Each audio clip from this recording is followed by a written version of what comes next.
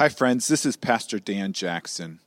Thank you for listening to this sermon from Jacob's Well Church. My hope and prayer is that this message will be a blessing to you and lead you into worshiping and enjoying our great and gracious God. With that said, let me encourage you to use this message as a supplement to and not a replacement of a local church. Christ did not establish his church simply for us to consume messages, but so that we could be intimately invested in each other's lives as an authentic covenant community. Again, thank you for listening, and if you want more information about Jacob's Well Church, please visit our website at www.jacobswellgb.org. Good morning.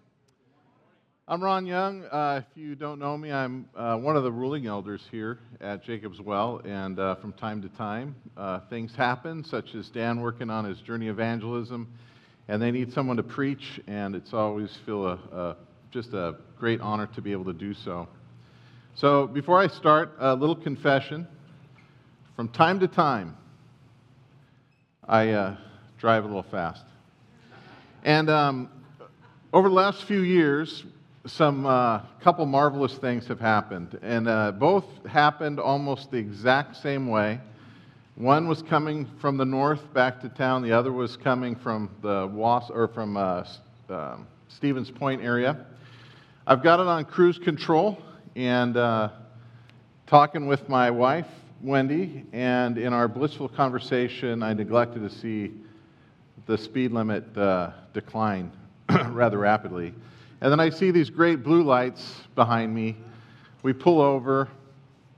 They come, ask me how fast I'm going. I know how fast I'm going because I have it on cruise control. You know, it's kind of a little past the speed limit. And what I don't know is that it went down like 10 or 20 miles per hour before I got pulled over. And they take my registration and my insurance and my driver's license or whatever, and they head over to their car. And they come back, and this is how it went down both times. So I noticed you have USAA insurance, and I saw the West Point plate holder. Are you a military family? Well, and then we talk about Wendy's dad being in the Air Force, uncles in the Army. My dad was in the Army. And then it gets down to my son. Well, yeah, Jake, my son Jake, he went to West Point. He's stationed at Fort Campbell.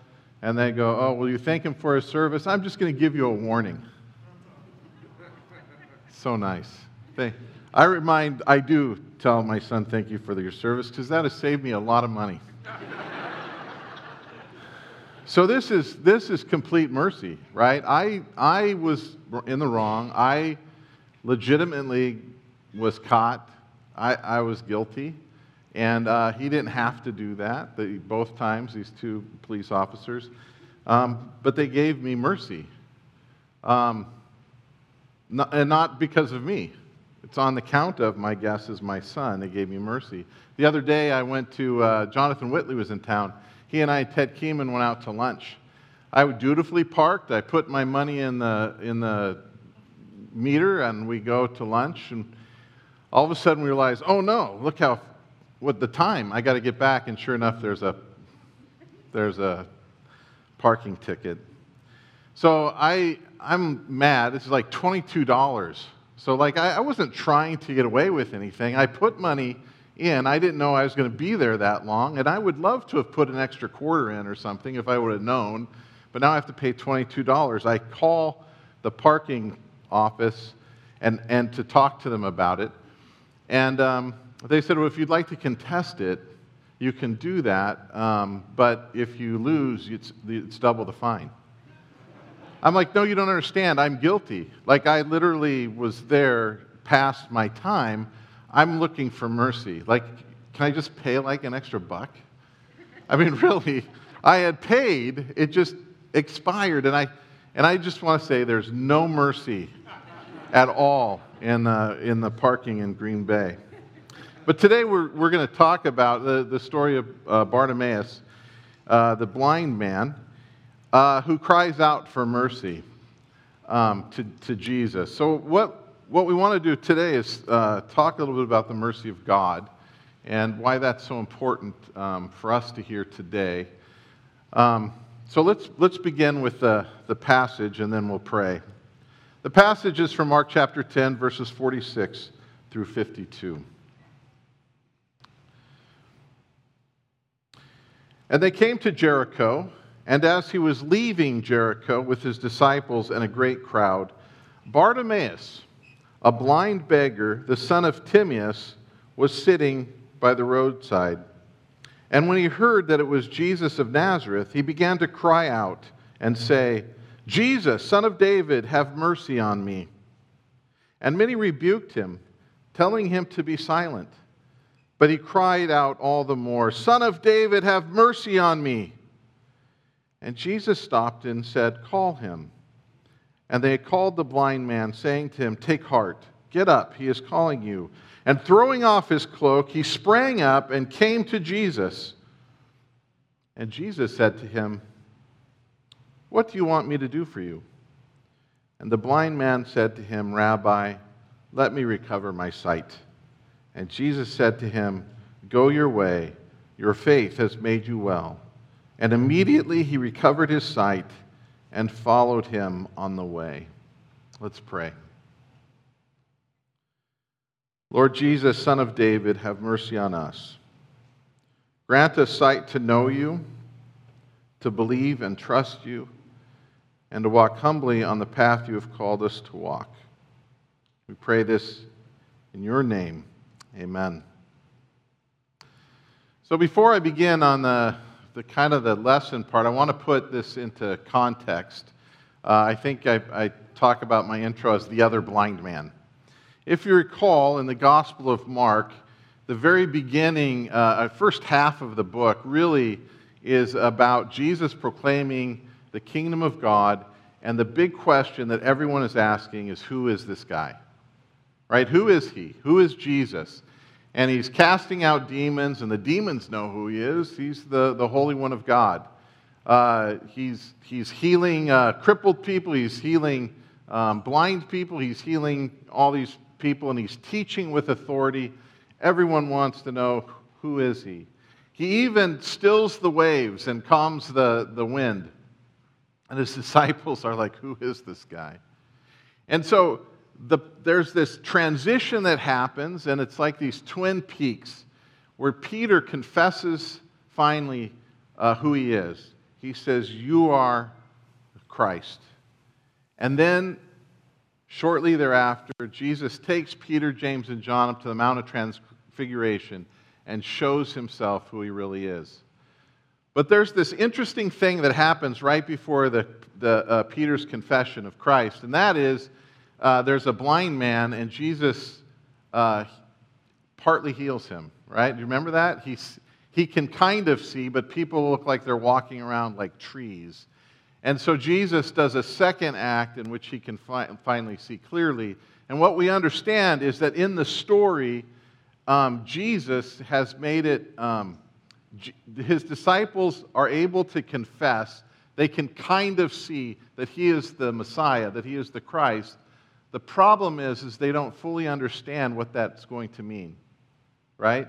Because from then on, Jesus begins to teach the next part of the Gospel of Mark, and that is that Jesus is going to Jerusalem to die. Peter, if you remember, says, that'll never happen, and Jesus told him, "Get behind me, Satan." Peter and his disciples at that time could see, but not clearly. But now Jesus is here at this other juncture of the story. The very next story after Bartimaeus is that Jesus is going to set himself up on this donkey and ride into Jerusalem, so publicly declaring and showing that he is the Messiah. He is the king that is to come. And then at the end of the week, he is crucified on the cross. So here we have this story of another blind man, but this blind man is able to see.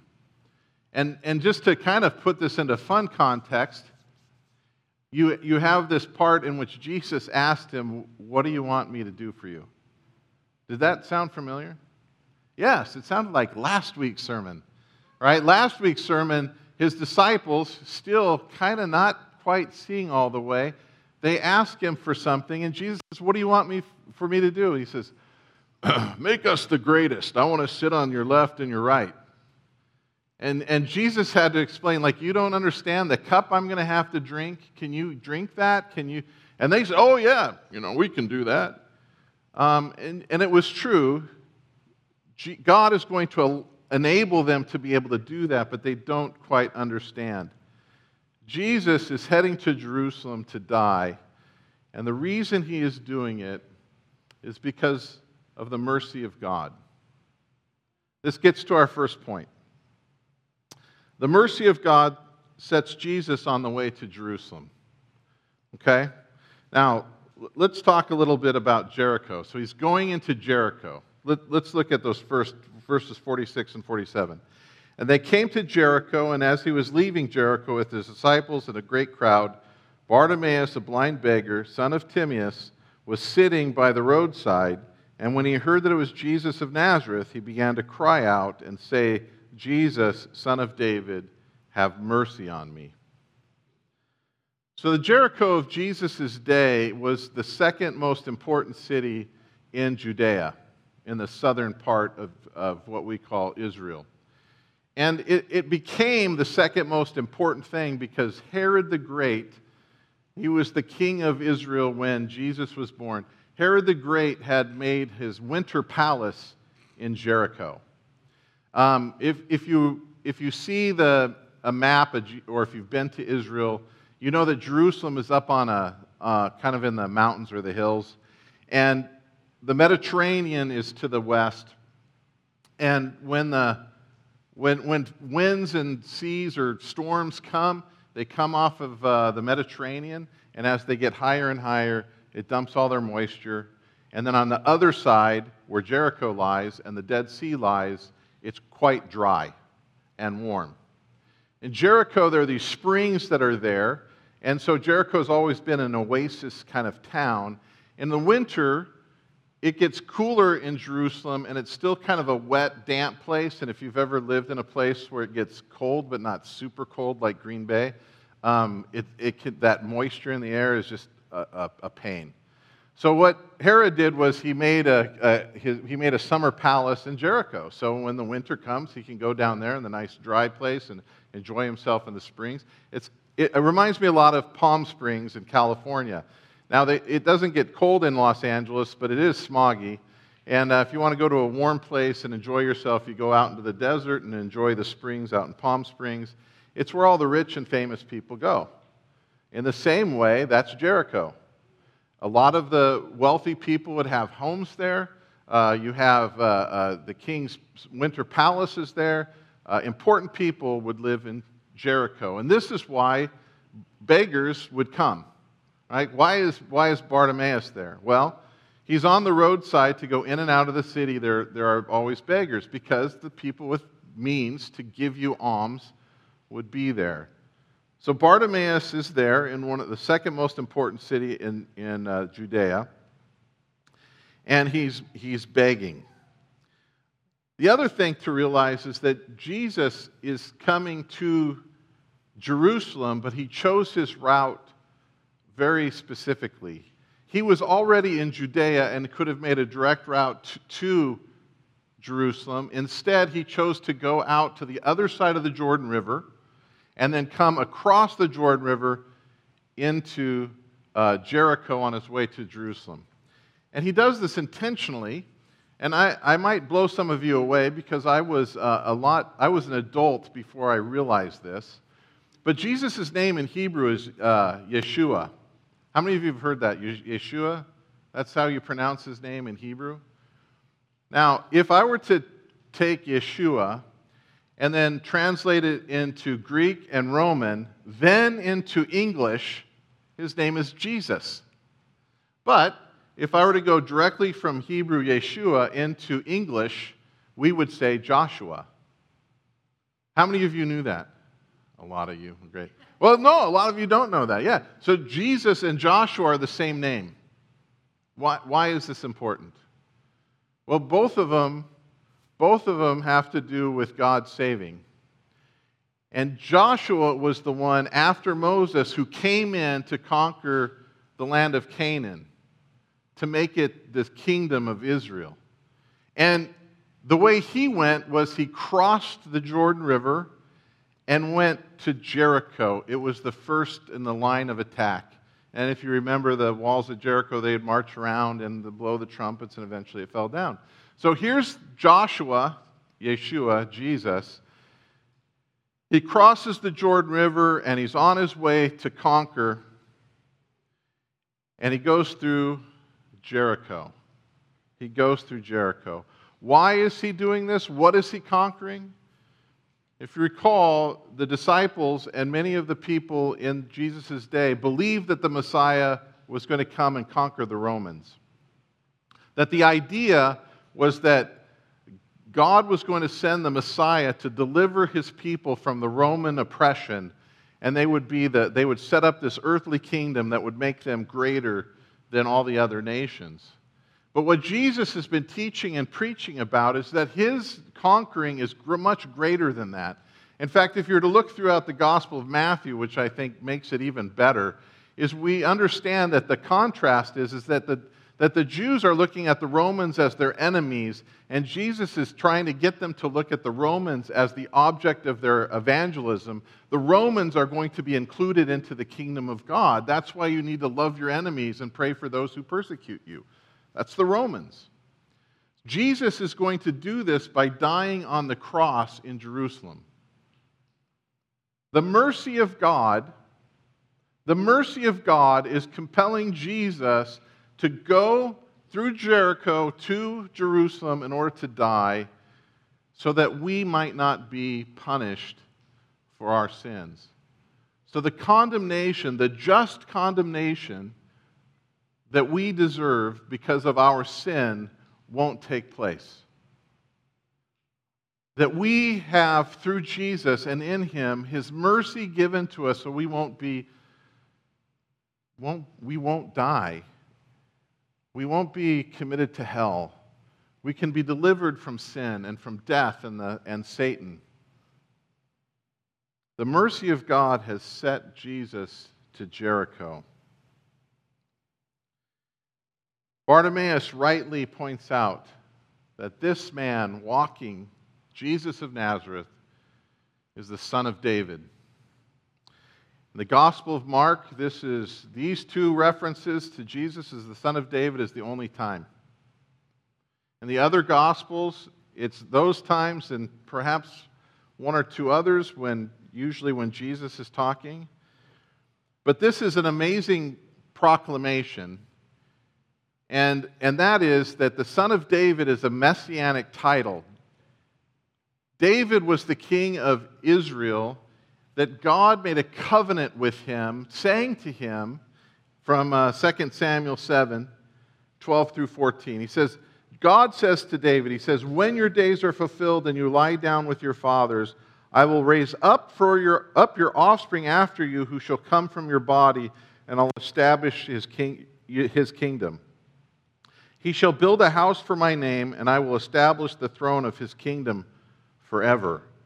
I will be to him a father, and he shall be to me a son. And a couple lines later he says, your house and your kingdom shall be made sure forever before me. Your throne shall be established forever. By this time, those who have claimed kingship over Israel do not belong to the line of David. They're not even really Jews. They were Edomites or from the line of Esau. So Jesus, as we see in the genealogies, is descended from the line of David. This is the person who's going to establish the throne forever. And Bartimaeus, the blind man, recognizes that that's who Jesus is and calls out to him for mercy. You'll note some people are telling him to be quiet. We'll talk about this in a little bit. But one of the things you need to understand is that it would be a dangerous thing to claim that is the legitimate person to the throne in the place where the king has a palace. Does that make sense? So part of the shutting him down might be because he's a beggar. We'll talk about that in a sec. But there's also possible political scandal here. That's the son of David. That's the legitimate king. And people are pretty anxious to shut him down. So, the mercy of God sets Jesus on the way to Jerusalem. He's coming there to die for us and for our sake. Point 2. The mercy of God hears and answers the plea of man. Again, looking back at 48 through 52a. Many rebuked him, telling him to be silent. He cried out all the more, "Son of David, have mercy on me." And Jesus stopped and said, "Call him." And they called the blind man, saying to him, "Take heart, get up, he is calling you." And throwing off his cloak, he sprang up and came to Jesus. And Jesus said to him, "What do you want me to do for you?" And the blind man said, "Rabbi, let me recover my sight." And Jesus said to him, "Go your way, your faith has made you well." I don't know if you remember when we first started teaching in Mark, part of the context of Mark, or part of the audience of Mark, it's kind of traditionally understood it was to a Gentile audience. The tradition says that Mark got his information and his stories from Peter, who was preaching in Rome. And this is a very important book in evangelism to the Greco-Roman world. And one of the things we need to understand about this is how mercy was looked at to the Romans and the Greek world. And that is, it was not looked at favorably. The Romans had a word for mercy. We get the word clemency from it.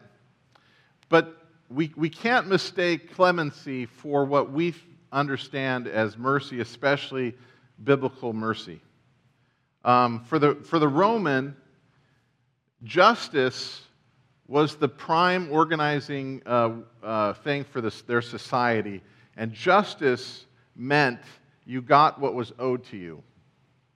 The Romans would not have taken too kindly to the police officers who gave me warnings. I broke the law, you should get a ticket, right? You break the law, you get punished. Mercy was considered a sign of weakness, especially amongst the governing people in Rome who really connected with the Stoic philosophy. They believed that if you were showing mercy, that is not giving the person what's owed to them. That's a defect in you because your compassion has clouded your judgment. Now, you might think, well, I know a little bit about my Roman history. Like, didn't they give out free stuff a lot of times? Didn't they? Like even Pontius Pilate, he lets Barabbas go. Isn't that a sign of mercy? Yes. However, the purpose of that was for political expediency, and that was allowable. So often when mercy is shown, it was always around an election.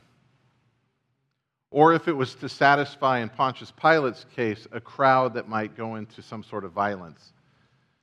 For them, mercy is a sign of weakness, and it's not good. If you're in a position where you're begging for food, it's your fault, and you deserve what's coming to you. That makes sense? If you're in that position, it's because you have put yourself in that position, and you deserve whatever is coming to you. The Jews were a little bit different. But not that far off. For the Jews, they understood that God was merciful, right? Over and over again, the Old Testament talks about the mercy of God. In their story, God has shown mercy many, many times. And they're commanded to do things like to have compassion and to give to the poor, to give alms to the poor. Except what's happened over time is, especially in the Second Temple time, Jesus' day, it seems like what was more important is to give alms in order for other people to see that I'm a good person, which is kind of like what the Romans were doing. In other words, their compassion isn't for the person who's begging. The idea of me giving them money is so that people can see that I am a righteous man. And that's not very good.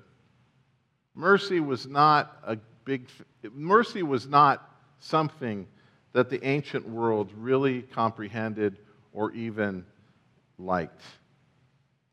And here is Bartimaeus, the son of Timaeus.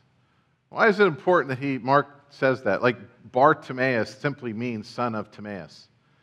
But then he repeats himself, the son of Timaeus. Timaeus means honorable. So, and it's a Greek name.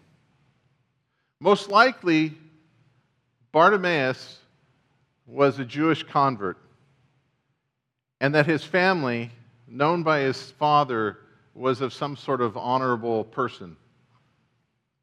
And here he is begging on the roadside. How the honorable have fallen. Most likely, people in that day, both Jews and Gentiles alike, would assume Bartimaeus is there because of something he did, and he deserves it.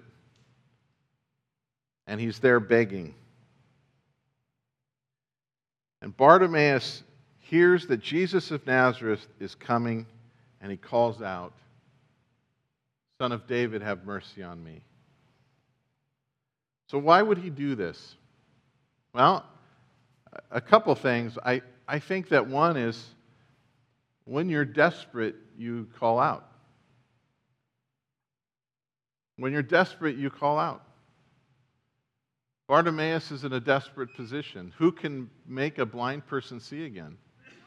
And in their world, no one. It takes an act of God. And Bartimaeus recognized Jesus as the Messiah, as the Son of David, and calls out to him. Perhaps he remembers, at the Feast of Dedication a year or two ago, Jesus healed a blind man. Do you remember that story? It's recorded in the Gospel of John. Jesus stands up at the last day of the temple, or last day of the feast, when the menorah that had been lit for 8 days in a row, and the whole night is lit up by this menorah. They snuff it out. And Jesus calls out and says that he is the light of the world. He says, "I am the light of the world. If you follow me, whoever follows me will not walk in darkness, but have the light of light." Perhaps Bartimaeus has heard the story. Perhaps Bartimaeus understands or believes that Jesus would be willing to heal him if he would only have mercy. So he calls out to him, "Have mercy on me," and people are shouting him down. I mentioned one of the possible reasons might simply be because that's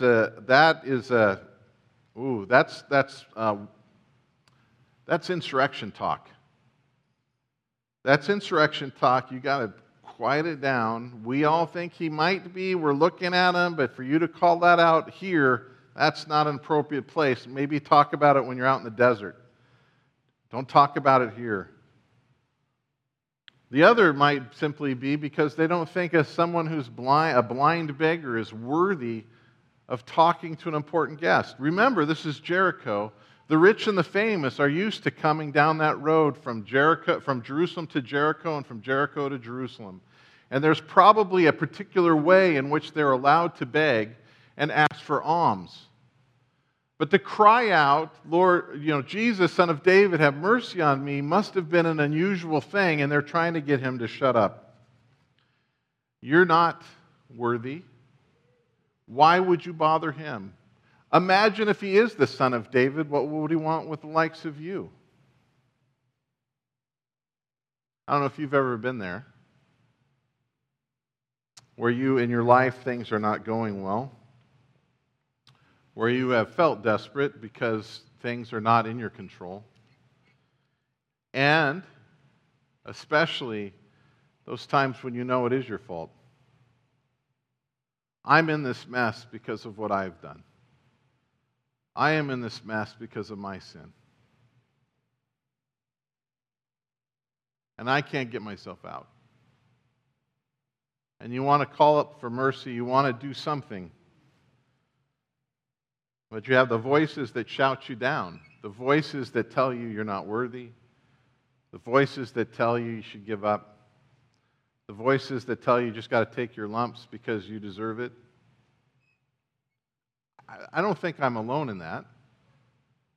I think we've all experienced. I think that's a human common experience of hearing those voices and us resisting asking, to calling out for God or anyone else for mercy. They try to shout him down, but Bartimaeus shouts out even more. Son of David, have mercy. When Jesus stops and calls him, there's this interesting thing that takes place.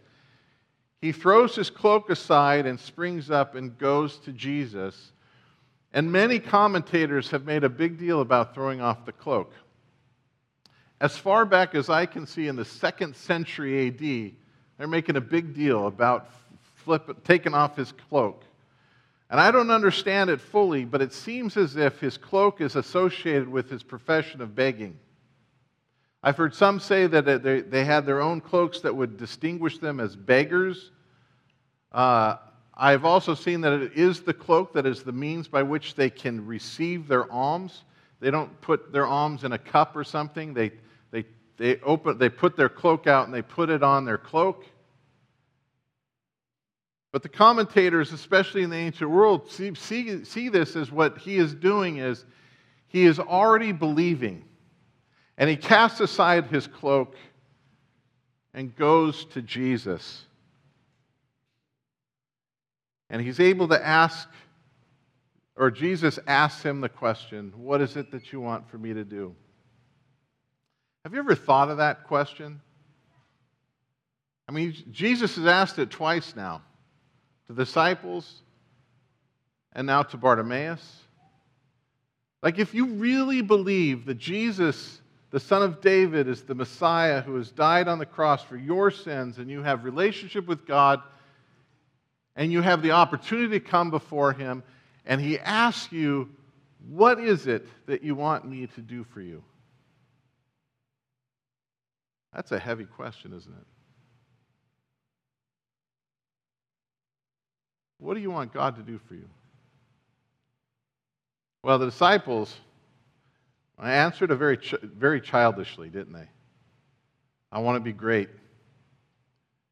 Give me my desire to be great in your kingdom. That's not what Bartimaeus asks. Bartimaeus, in contrast to the disciples, asks for something very good. I want to recover my sight. Kind of on a spiritual level, it should be a request that we give also. I mean, unless we recognize from time to time that we're blind, that we don't see everything perfectly. You know, ask your spouse. Ask your kids. We don't always see. We don't always get it. And if you were to ask God, I'm sure he would let you know that you are blind from time to time, or at least a measure. Bartimaeus asked that he might recover his sight. The consequences of this answered prayer means he is giving up what he is used to. Bartimaeus has been on the side of the road, I don't know how long. He has been begging for his livelihood, and he's been making it. The consequence of that answered prayer is going to change his life. One of the things that I believe that prevents us from asking, from crying out in desperation to God, is that we're afraid of the consequences of answered prayer. What you'd like to do is tell God exactly how you would want it to be, right? God, do this for me if I can still do this or that. God, I want to serve you as long as, you know what I'm saying? But the consequence to such answered prayer is going to be a changed life. You can't continue on the way you've been going when God, by His mercy, hears and answers your plea. Bartimaeus tossed aside his cloak, and he followed Jesus. This comes to my last point, point number 3. The mercy of God is received by faith. The mercy of God is received by faith. It's not received by you doing things. It's not received by you making promises. It's received by faith. The Greek word we find in the New Testament for faith is pistis. And what's really hard about that Greek word is we don't have necessarily an equivalent word. Pistis can mean belief. It means trust. But it also means faithfulness or loyalty, fealty. All in the same word. The word we translate faith means belief, it means trust, and it means faithfulness. When we receive faith, when God gives us faith to receive His grace and His mercy, the response that comes from faith are those things: belief and trust and faithfulness. Belief and trust. How do you know someone is truly a believer? Well, how are they living their life? I can say that I believe in God, but if there's no fruit of that faith in me, it's kind of obvious I'm not really believing. We often try to talk about it between an intellectual belief and a heart belief. I like just using the Greek word pistis. Faith believes and receives and responds. Bartimaeus had the same thing. He believed that Jesus was the Son of God before he even asked. And then he receives that mercy and responds with faithfulness. Grace is the ground and agency of salvation, right? We are saved by grace. Faith is always the means of how God's mercy and grace is received. I take no credit for being saved. Well, you might say, well, you have a lot of faith. Well, faith is passive. Faith is passive. I didn't do anything. God did. And I've received it. Faith believes, faith receives, and faith responds. And the response of God's mercy in your life, of His grace, is that you follow Him. See how easy that is? Is you follow Him. I would imagine in a congregation our size, we get, 400 or so, a little over 400 every Sunday, pretty much, and growing. I would imagine there's quite a section of our congregation who comes here who are still on the roadside, just kind of checking things out. I imagine there's quite a bit of you here who have been looking and kind of have some sort of knowledge of Jesus Christ, but you're sitting on the roadside still waiting. And I don't know what voice it is that's shouting in your head, telling you not to go forward. I don't know what kind of thing you need to cast aside to go up and follow Jesus. I don't know what it is. But you need faith to receive it. You need to respond. God is a merciful God. You are desperate without Him, and you need Him. Don't let the voices shout you down. Don't let whatever obstacle that's in your way, whether it's your sin, whether it's your worry, whether it's your fear, just cast it aside and come meet Jesus. And come meet Jesus. He is good. He's already paid your punishment for you. He has already been preparing a place. Just come. Just come and receive Him. If this is you, and you're in that spot right now, just say the prayer. Lord Jesus, Son of David, have mercy on me, a sinner. And come and talk to one of us, to the elder, to the pastor. We'd love to pray for you, to talk with you, tell you how to walk in the way of Jesus. But don't let your fear, don't let the things shouting you down prevent you. Come today. Let's pray.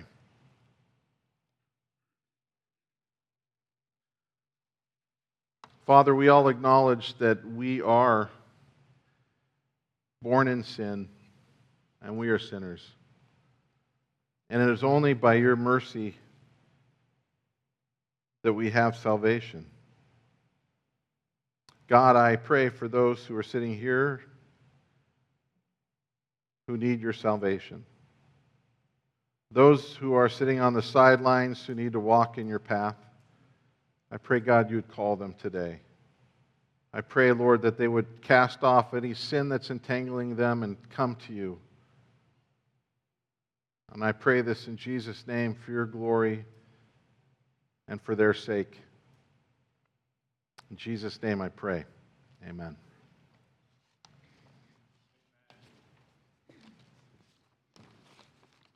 Amen. Thank you, Ron, so much for bringing us that word.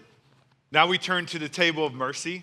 And here we are reminded that anyone who comes to Christ and calls out for mercy, he turns no one away. All who come and cry to mercy, he extends it to you. And this is represented through this